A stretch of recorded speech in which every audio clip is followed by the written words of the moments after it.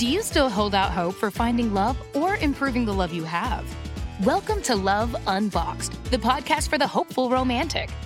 Your host is Dr. Colleen Mullen. She's been a therapist for over 20 years and a lifetime hopeful romantic. She's been helping her clients find love and stay in love. And now she wants to share what she knows with you. Get ready, folks, because today we're diving into a brand new unboxing adventure.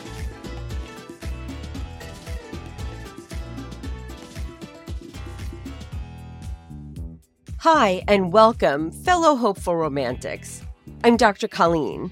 I'm also a hopeful romantic, and this is my brand new show.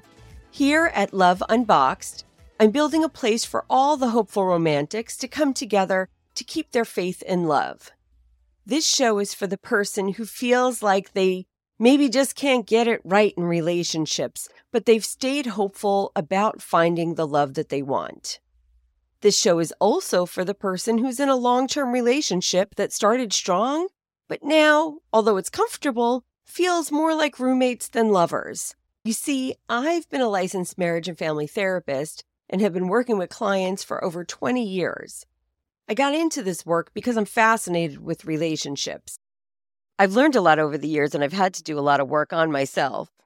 And just because I'm passionate about learning healthy relationship dynamics, I certainly can't sit here and say that I've always been great at walking the walk as I was talking the talk. I want to share all that I know and all that I learned with you so that you can feel ready to embrace love in your life. And I mean you, because the show will only exist if my fellow hopeful romantic listeners participate by leaving me voicemails with your questions. So to do that, you can go to loveunboxedpodcast.com and leave me your most pressing or even your most frivolous relationship dilemma. Each week, I'll play back a question from a listener and then unbox that topic. And then I'm going to provide practical advice for navigating what to do when that topic shows up in your relationship. So the person who left the question gets some practical advice for dealing with that, as well as you, who might not have the problem today, but would have the knowledge then to handle that kind of situation if it were to show up in your relationship later on.